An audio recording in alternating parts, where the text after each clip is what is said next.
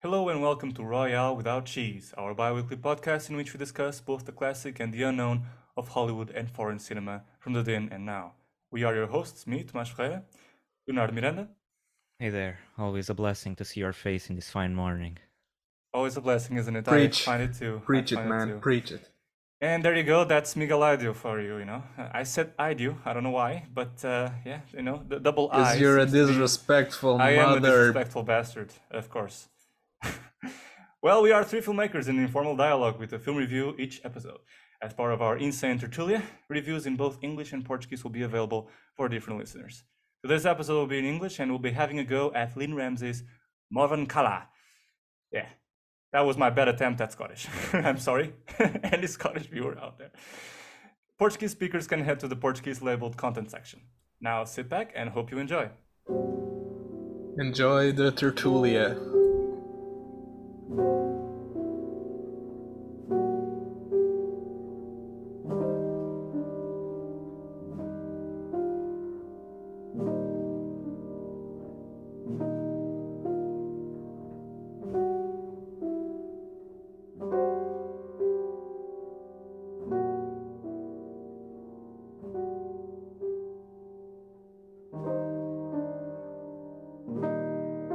Everyone is afraid of Morvern. Everyone is afraid of her Scottish accent. Come on, Morvern, tell us, what did you thought about it? This is Irish, perhaps, I don't know, just killing Same off thing. Same thing, of course. Sorry, Scottish listeners. Sorry. I'm trying to channel in Sean Connery. So this is a remedy. Please continue, Miguel. Try to insert your opinion. No, I was trying to come up with a way to sum up the film or what I thought about the film. I guess probably I like the direction more than the writing. And this includes the performances as well, which I thought were very strong. But yeah, writing wise, a couple of things probably we will discuss too are not that strong. They seem to come a bit out of the blue, and yeah. So generally speaking, I wouldn't say it's as strong written as it is actually directed by Lynne. But yeah, what do you think?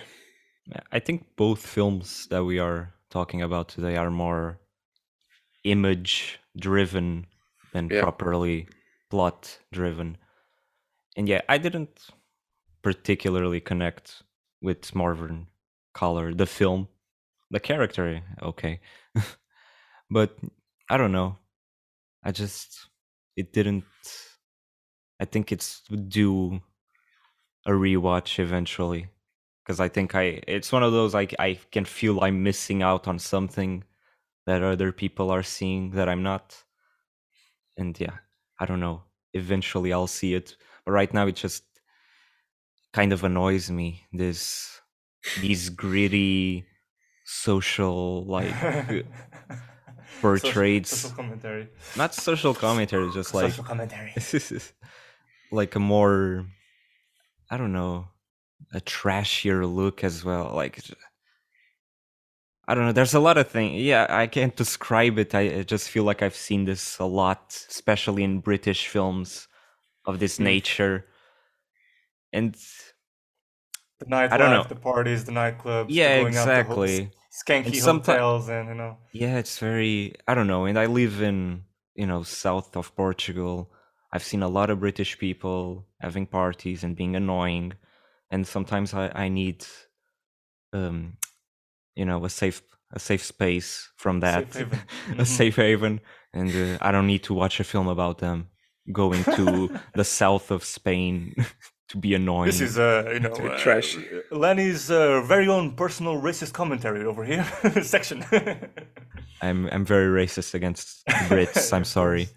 You know what? I sympathize with that feeling of on a first viewing this being a difficult film to really digest. I mean, because I had the same feeling when I watched it for the first time, and this was my second time. By the second time, I did feel like I appreciated it a little bit more. But I do understand that I think what Miguel said is very clear in the sense that it says what is of good and, let's say, meeker with the film, which is great directing, a film of really driven by the imagery, but the writing in some instances for me could have a little bit of touching, because to me I really like moments of it. I really like how the image conducts the narrative, how the sense of an haptic sense of the real. This is through touch, knowing reality and decodifying the character, because touch is a really key element in the film and in understanding Morvern's state of mind. How that, in the sense of her own experience, decodifies whatever Morvern wants, whatever she is about. And so it's from the image that the story really takes place. And in that respect, I really like the first part of the film. The second half, I think it gets loosey a lot. Like it goes to a place that, okay, I think we are losing the track really far off. But the film, nevertheless, overall, it's always in this place of ambiguity.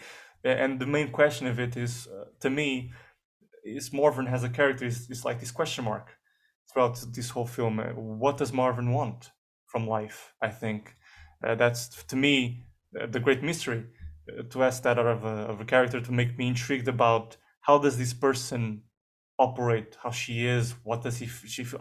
She's very strange. This could be as much a story of a woman who was potentially abused and used and abused in her romantic life in the past, and death of her boyfriend becomes this kind of catatonic phenomenon to which throughout the whole film she's reacting very slowly, kind of in this numbness state, which is an interesting to me is an interesting concept for a film, to see the aftermath of a death as this place of being reborn for a person to actually enjoy life. That's how I interpret the film, because the relationship was a place of prison, and the afterwards is a place of the Morvern, of conquest, of liberating herself. The film more than once states that it wants to show how it wants to explore male dominance and male abuse over the feminine sex, and how the character wants to liberate from that. But in the case of the film, what is so interesting about it, because it wants to keep the past, the relationship, her and her boyfriend, this is kind of in this ambiguity place, this mystery, unknown, and we never know quite her reasons to be the way she is, very cold and kind of selfish. Like I was saying just before, this could easily be a film about an abused woman with her own reasons to do what she does, which is fleeing with the boyfriend's novel and become the famous author, stealing his talent, and kind of being a fair story, but at the same time can be the story of a sociopath. I mean, she is horrible. She's not a good person, to be fair. So part of the interest of the film, it's the character, and yeah, you have this ambiguity between why is she doing this, what does she really want. At some point it seems like it was about the money, but in an initial stage it seems like it was just getting rid of this relationship. But I mean, at the same time, I think within this ambiguity, I mean, I think Lynne Ramsay gets lost a little bit in exactly what she wants from Morvern, because as I had said, I mean, some things seem to come out of nowhere in justifying this duality of Morvern. For example, when she starts to chop up the body in the bathtub, which is kind of like the first indication that she's severely troubled mentally. Yeah, but she's not right in the head, I think. And then you see some glimpses of stuff like that, but not as strong as that. Probably the only thing that resembles it is when she's at night and she's sort of pushing her dress up, and you have the sailor in the boat flashing the light. It's kind of a weird image that's kind of almost like a sociopathic I don't know, imagery, I suppose. Yeah, that is one of the images that I always remembered about this film. It's such a weird thing to happen. Yeah. So kind of randomly and surprisingly. And I'm like, it always raises the question to me: what is she about? It's kind of it can be both the weakness and the strength of the film. That question, I think, to me. Yeah, I Yeah. mean, when it gets a little, at the point where you don't know that you don't think you had justification to get to where you are, I think it's when it's a little, it's when it's worse. Yeah, I But mean, when it's explored yeah, interestingly in terms of exactly. who she is, I think it's I think it has moments of that exploration being, finely tuned and finally done. And for example, in the latter half of the film, when you get to the hotel, particularly the scene where she kind of bumps into another bedroom, starts partying with this guy with the drugs, all naked. I'm like, what is this? Like, it comes to a point there, the expression is just all over the place. I don't know if you, it's just. It's almost like her and the camera are saying, "Is this it? I think it is. So let's do this." It's who is at the at the helm here, and yeah. But to me, what is the strength of it, on the other hand, is that because the past is so obscure, it's how the present behaves, how she behaves, that kind of tells how she was treated. I think that because she treats the body with such a coldness and selfishness, like almost like a bookshelf from where she takes things out, and takes hold of. That I think the story is basically saying, or the atmosphere is basically saying, that she instrumentalizes the body, his boyfriend, as much as he instrumentalized her once he was leaving. But you're never shown that. It's implied. She's such a cool person. I mean, granted, she must be a sociopath, or worse than a sociopath, to kill him. But she must be Haskell because he was like that. And the film kind of leaves breadcrumbs of it. I mean, she's kind of fed up with the little town life. Her girlfriend is kind of a bimbo schmuck who wants to stay in the fun girl kind of stereotype, the police boys, seemingly, and she's not having it. She wants to be different from that, change, kind of earns from that freedom, and that is shown later in the hotel in Spain, where she's like the girlfriend is in the bathroom with the other boys, where throwing themselves at her, and she's not having it. So the film does thread that ground of that kind of those feminist themes, and I think this is all for me to say. I think that's where she's coming from. Those are the more concrete, or I mean specific areas that the film arrives at, and where the exploration is the most interesting, because you understand the suggestion, the power of suggestion there. And I really like, for example, on this level, how she uses objects, which is very similar to what happens in Just for the Wind. The objects always have this connection to people and what they represent. Like in here, you have the Christmas tree that is kind of twinkling in and out, and it kind of represents the body who still exists there in this. Even if she leaves the bedroom, the body of the boyfriend is still there, and she's taking advantage of it. Much like what happens in Chest of the Wind, where you have a body presumed dead, but who is lying somewhere in the house, kind of a phantom. And I thought these two connections were interesting with the films. The way that hands are used. Also in Chest in the Wind, the hands kind of gain this kind of other mind of their own. You lose the face completely, and you get these very close shots of hands messing around with objects, and how are they used and for what, and what they represent of the people. Listen, I think filming interiority of the characters is very difficult through images, obviously. In many films that try to do that, I respect, but a lot of the times if you as the person watching it are not seeing the same things the director was trying to say, like even if I respect it, I'm just not seeing it yet. I think the same thing happens with me with Antonioni. I just don't see it. I think it's just right now at this point in my life. I think in a few years maybe I'll rewatch this film, I'll rewatch Antonioni as well, and I'll find it'll click. But yeah, but I think there's a lot of moments here that work in terms of translating the strangeness of the character, as you were saying, that moment where she lifts up her skirt.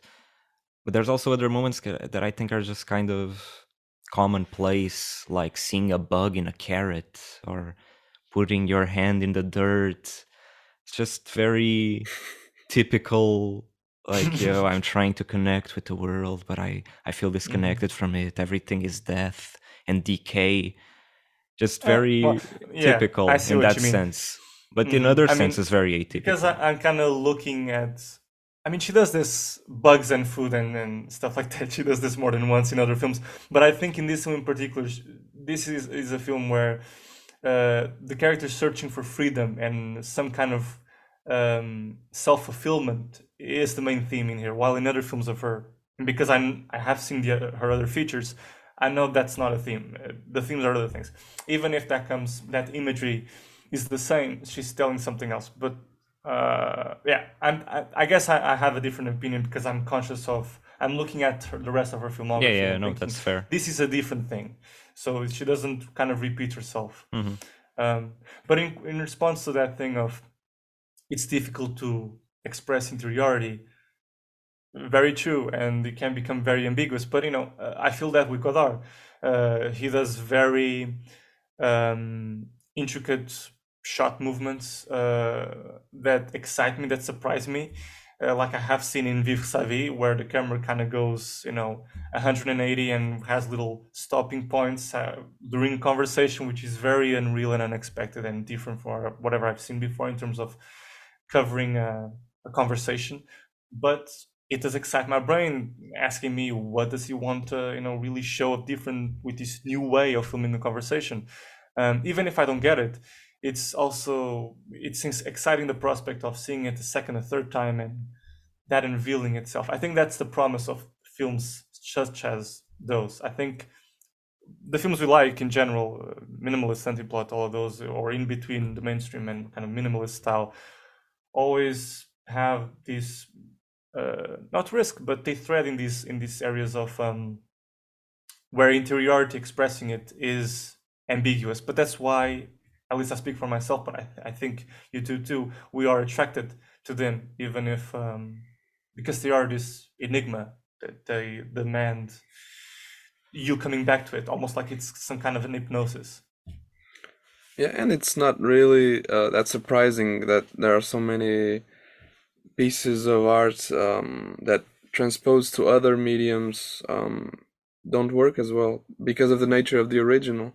And we studied this back in college, but I mean, it's true when you have such an interior perspective or extremely monologue based. I mean, you can go, for voiceovers in the films or some other, I don't know, device that can sort of transpose what you mean, but I think at the same time it probably will never be the same thing. And because there are just works that are like that, I think. I mean, I don't mean to say that they are unadaptable, but to some degree, I probably. Yeah, you just have like the approach has to be completely different. I mean, I guess that's why people say some books are unadaptable, but because you're essentially doing something. I guess when people think of adaptation, they think of something very literal a lot of times, and there's an expectation from the audience that there has to be a faithfulness to the text, but it's a completely different medium, so it's really difficult sometimes to do that, and you have to approach it almost like a new thing. Just you have this source material, but you're transforming it. It's almost becoming something new. I don't know. Just for the sake of making it work, I mean. Yeah, exactly. And sometimes that means betraying, I guess, the fans. But depends. I guess these very introspective books maybe don't have that kind of, insane fan base. I don't know. Yeah, that's what I was Virginia Woolf, diehard fan. Yeah, the stands of Virginia Woolf. Oh my god. What's that book from John Steinbeck? Grapes of Wrath. Grapes of Wrath. Yeah, That's been adapted.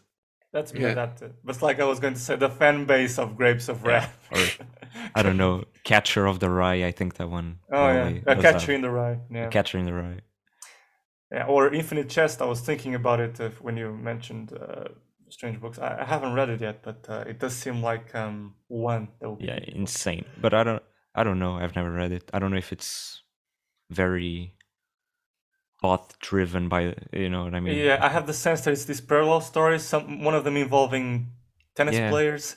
Yeah, it's Ooh, insane. tennis players, how weird! Oh my Ooh. god. You know? Yeah, but it's like Yeah. an encyclopedia novel, or some people describe it like that. It's exactly. like insanely long. Adaptations is always tough. Like I think, for example, I've never read Inherent Vice, but I feel like Paul Thomas Anderson probably did a great job of translating Pynchon's insanity into the screen, into something a little more.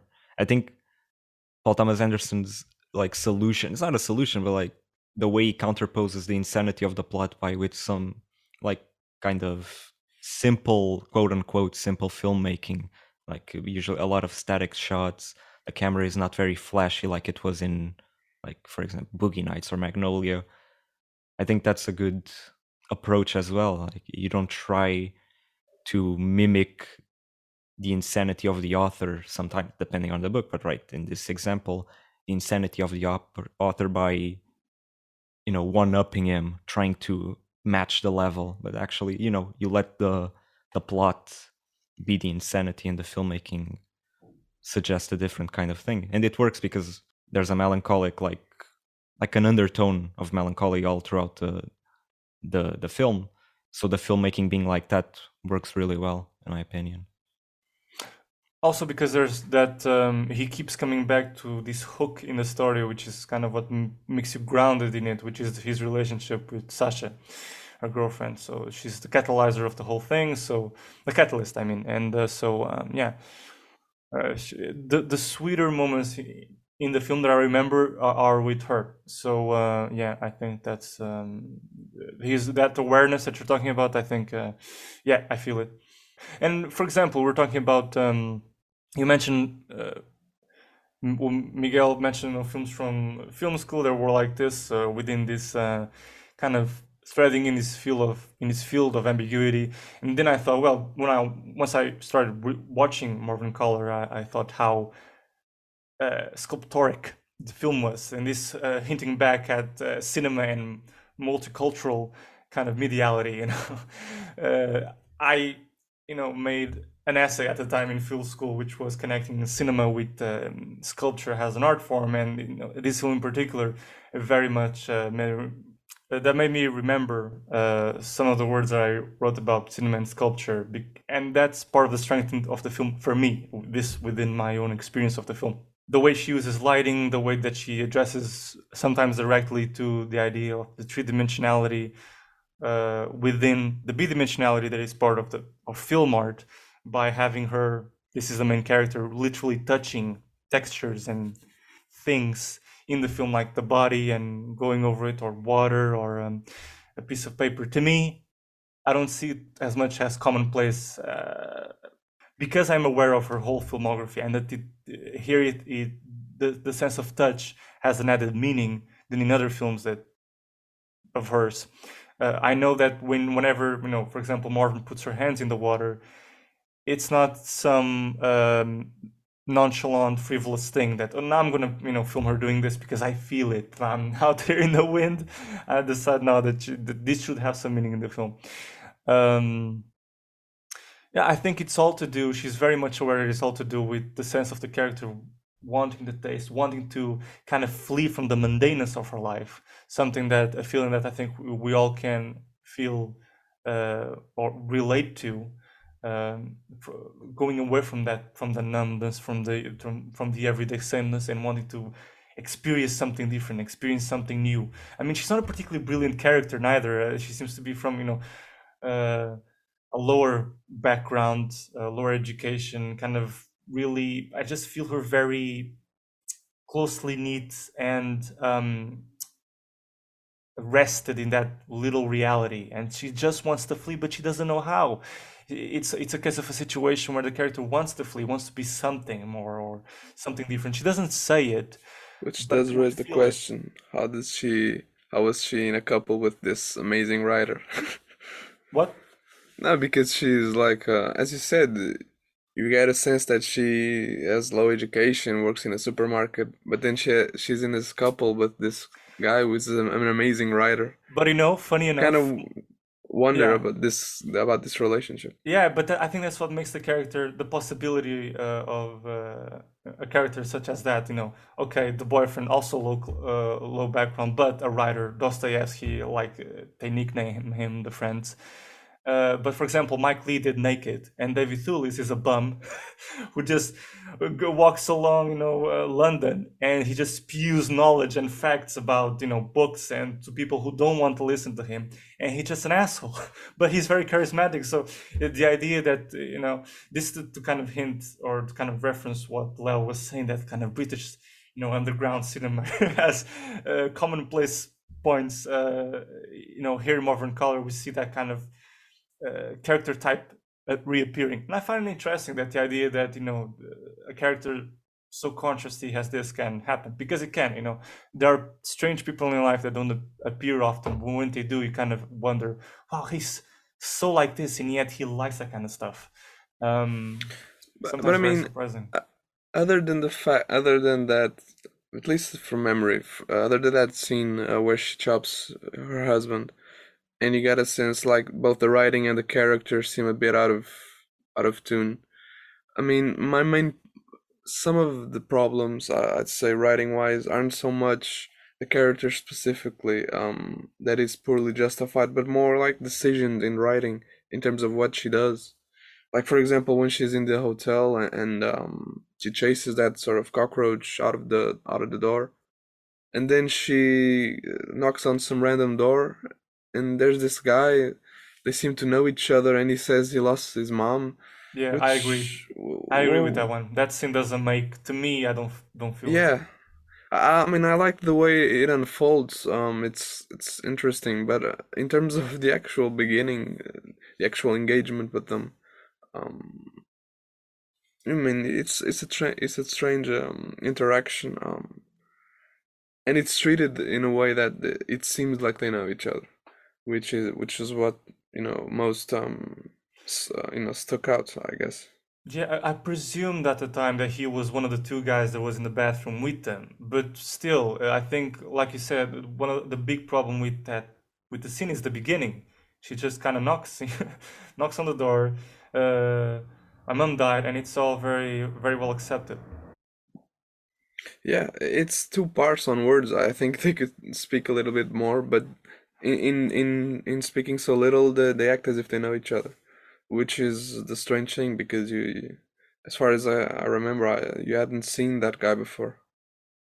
Um, yeah, and then they have this weird sex scene, which it's in the hotel in Spain with Morvern, and she knocks on the door at the guy that lost his mom.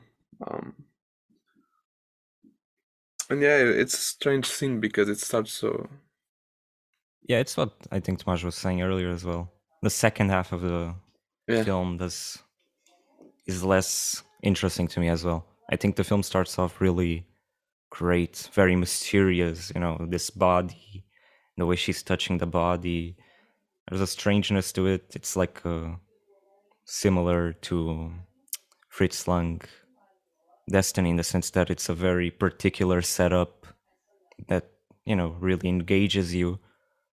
And also like Fritz Lang's Destiny, I do feel like then the delivery or the follow up to the setup, I don't fully love or connect to, at least not right now.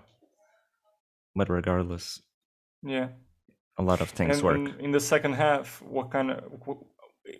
it's that thing, ambiguity is nice, but then you need to balance it. It needs to be a healthy ambiguity. Well, you need to balance it with really specific, at least suggestions of what is going on, to put it very simply and directly. For example, when she gets to speak with the book editors. It seems like she's in it for the money. I don't know. It's a very loose scene. It's that's the best adjective I have sometimes for the scene. It's very loose. She's in it. She's not. She's very frivolous about it. Sometimes it's almost like this relationship with the character. I feel like I know who you are. I feel like I know what you are, but then I don't. It's very And it's difficult at written in times. a kind of convoluted way. I mean, the editors say something like, "We don't just fly out for Spain for some random first writer." Like the way they expose things, and just yeah. I mean, you feel that they say that because, in fact, it's so weird that they're there for an actual real life Hmm. scenario of editors going to some place for some writer that sent a manuscript. I mean, at first she was surprised that they accepted, but then suddenly it feels so mundane that they're actually there. It's. I mean, I think the level of the expectations vary between the along the film. Yeah. And then I think what's in the follow up to that scene, they go to the cemetery. They have this beautiful shot of her on one end of a grave picking up a flower, and directly on the opposite side, uh, setting the flower on another grave. I mean, beautiful, concept. Half of it is there in terms of meaning for me. Half of it, I don't know if it isn't. But I mean, what I mean to say is that it's like it's some. I think sometimes you know what he wants, the film. Sometimes it doesn't know what he wants. To put it simply, I think it's like there we have this. It comes back to that earlier notion of her living with the body and keeping it at bay and entertaining its existence in the house while she's partying and while she's living off of it. And it implies or intends to portray this kind of sadness that somebody she had a relationship with, and beyond feeling bad about or having resentment against, she also kind of fell for him. And it feels like this very interesting idea, but then she doesn't develop it. She doesn't confirm it to us, I think.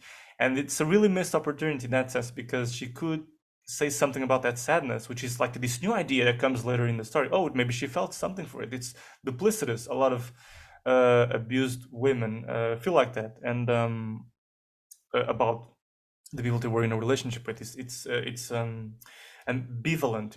It's both sides. They love the person because they remember the first time they started a relationship with. She was very sweet, and then he isn't. And but the ending doesn't go there. It's like the ending is this huge ellipsis back home, and then kind of unresolved. And she goes to a nightclub, and that's it. What do you think of that ending? Yeah, I'd rather the yeah. I mean, I like the ending. What I thought would be the ending at the train station, but then we go back to the disco. I think. It just feels like you want to end with a nice song and the Yeah, character dancing. It's like, and that's why? what I felt.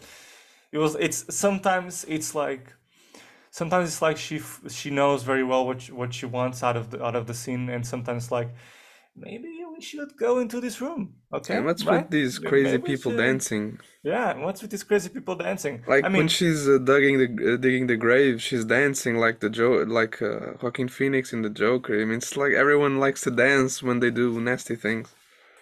yeah, and I think that mentioning the dancing, I think she has very good handheld camera work in this film that has a Yeah, I very mean, the direction I think is top yeah notch, yeah.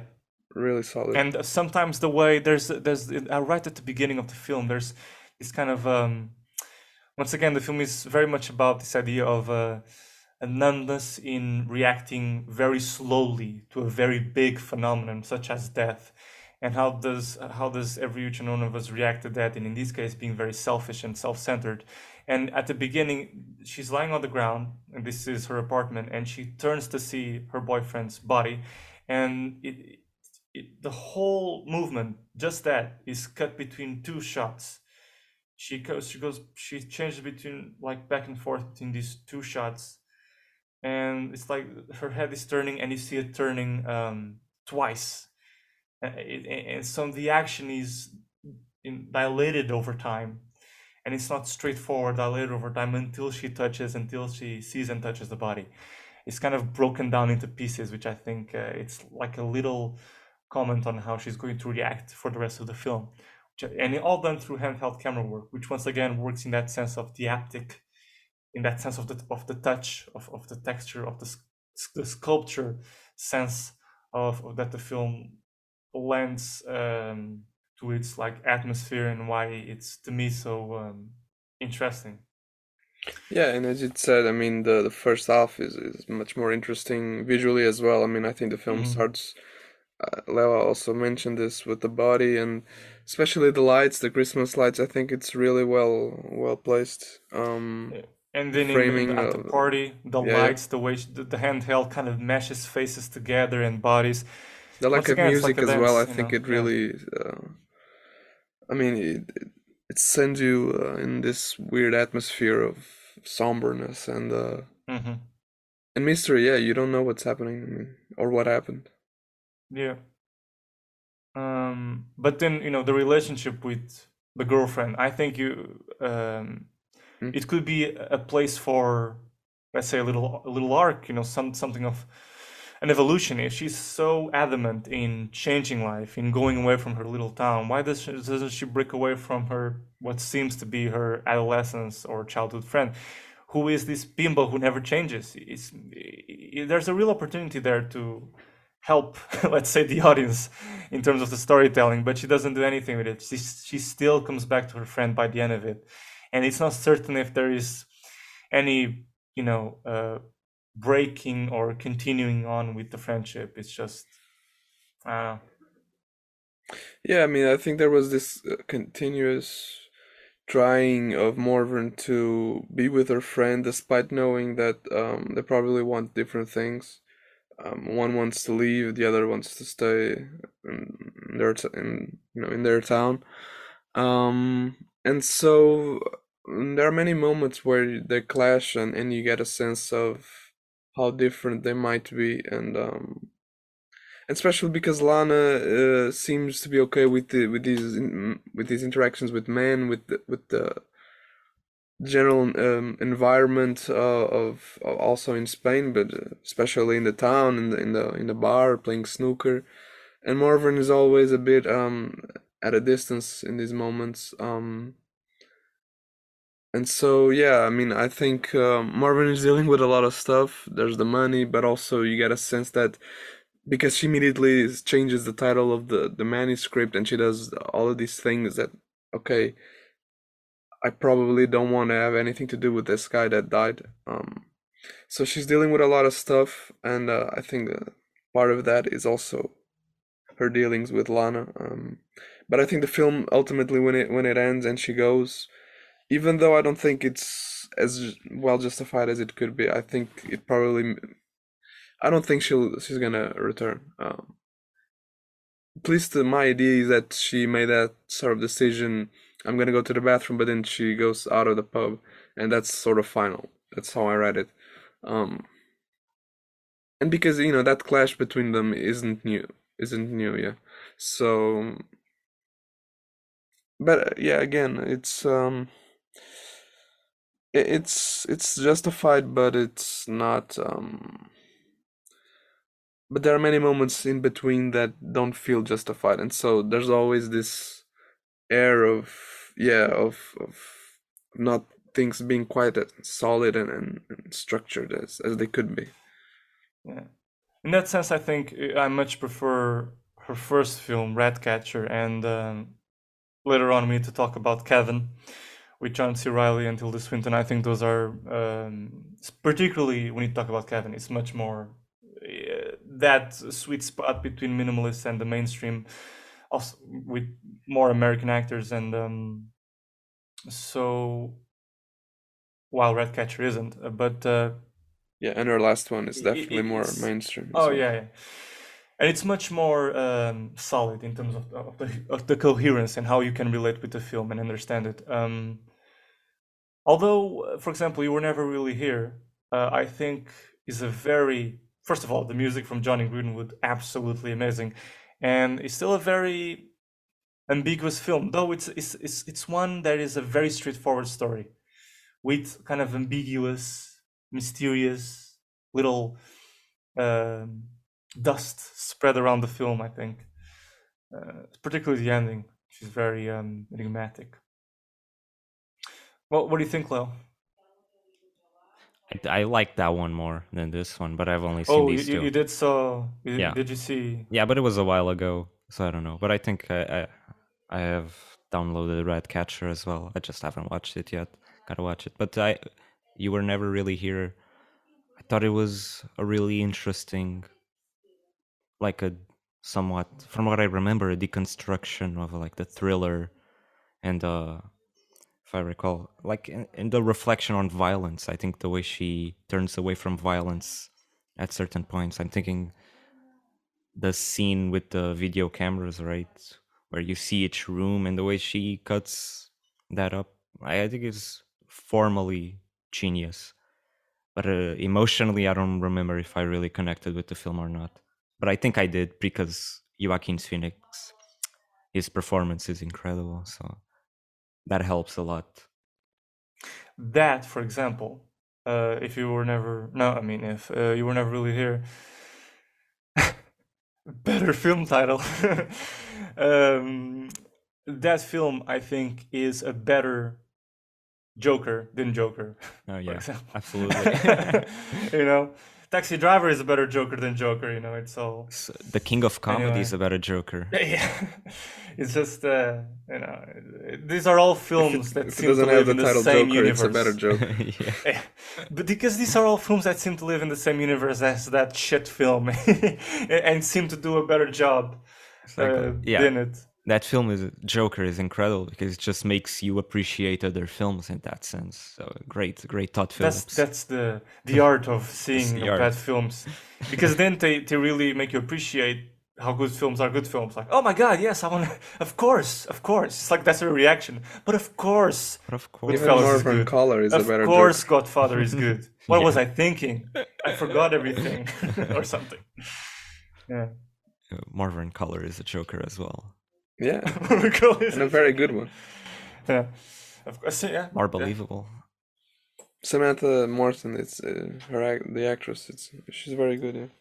Yeah. You know, throughout the whole film, I was thinking she does not have the typical actress face. She's like a no. It's not like a natural, immediate, charming face. It's a difficult kind of face. It's a non-actor face. It's someone like you would, you know, find in the streets. You might sometimes say that she or he has an actor's face, in the sense that he has this kind of sex appeal or this beautifulness that you often see actors, you know, having. It's something that is, you know, a face for the camera. But you know, the thing about non-actors is that they do have a face for the camera, because either being, you know, an actor's actor or non-actor, whatever you want to call it, an industry actor or non-actor, it's always about having a face for the camera, I find, because, you know, the girlfriend in this film, I think I presume it was her first acting role. She was a non-actor, and she completely has a face for the camera. In my, you know, she's very interesting. It's about faces who can hold the camera in front of you, and the camera can be attracted by and wonder. You know, they can create wonder in your eyes. I think that's very much key. Yeah, it reminds me of that guy. They like the taxi driver. They used to go to that village in Spain. Oh yeah, you guys remember? Like a really prominent face. And then looks back and does this smile with full teeth. Any final thoughts? What about that scene in Spain with the bulls? The procession, with the bulls. Or not a procession. I like the shot of Lana sort of trying to get grips with the, how do you say, let's just say the wall behind her. She was kind of lifted up, and there were people up in beneath her and above her. It was an interesting shot. It was very sort of documentary-ish kind of shot. And generally that scene has that feel, which is nice, that you're really there, witnessing this sort of, festival thing. But yeah, I thought it was an interesting scene. I don't know. I didn't. I don't know what to say about that scene really. That's the scene where I kind of go, my brain goes blank, and I don't know what to say about it. Like the film goes into this detour, bulls and all, and Yeah, it also, I don't know. Yeah, just another one of those moments I could do without. I yeah, guess it has a purpose, but it feels like a very I labored guess it has a one. purpose within that, still within that idea of experimenting new things and finding something new about a different place. Um, but yet, even if you see this theme, yet there seems like there's some kind of direction absent. Yeah, it Like just the don't feel overall. like it communicates anything. Like, for example, the procession at the end of Journey to Italy, the Rossellini film. Like that is essential to the film, into Yeah. the communication of the themes and the change in the characters. Here it just feels like, oh yeah, we're in Spain. Let's have like a thing like Let's make this. it Spanish. Let's make it Spanish. Let's have a bull or whatever. It'll be cool. Put No, the but I think, characters in this come on. context. I don't know. It's just, yeah, I mean, it makes sense, I guess, but it just doesn't communicate all that much to me. This feels like watching two British people be Here we annoying. go again. Two British people be annoying in a different culture. Yeah. Surprisingly enough, what I found very funny was that the resort they're at, is exclusively populated Yeah, by British exactly. people, and the people working at the hotel are British. So it's something to do with the production of the film in my head. Like, so you didn't have access to Spanish people to do this scene. No. That's With just how it Brits is. working there. They just I put mean, British literally, people in the same place. yeah, the receptionist is British, and I'm like, Yeah. no, you're not. It could No, it would not be be. funny if he talked like a very Scottish guy, but speaking Spanish, trying Oh to yeah, pretend yeah, like he's Spanish. That would be cool. yeah. Hola. Hola, yes, I don't know. Hola. I Oi, don't know how to Morvern. make. Yeah. Gracias, Morvern. Here's your room. Aquí está your cuarto. Yeah, your cuarto. Yeah. Have a nice evening. Yeah, muy bien. A nice evening.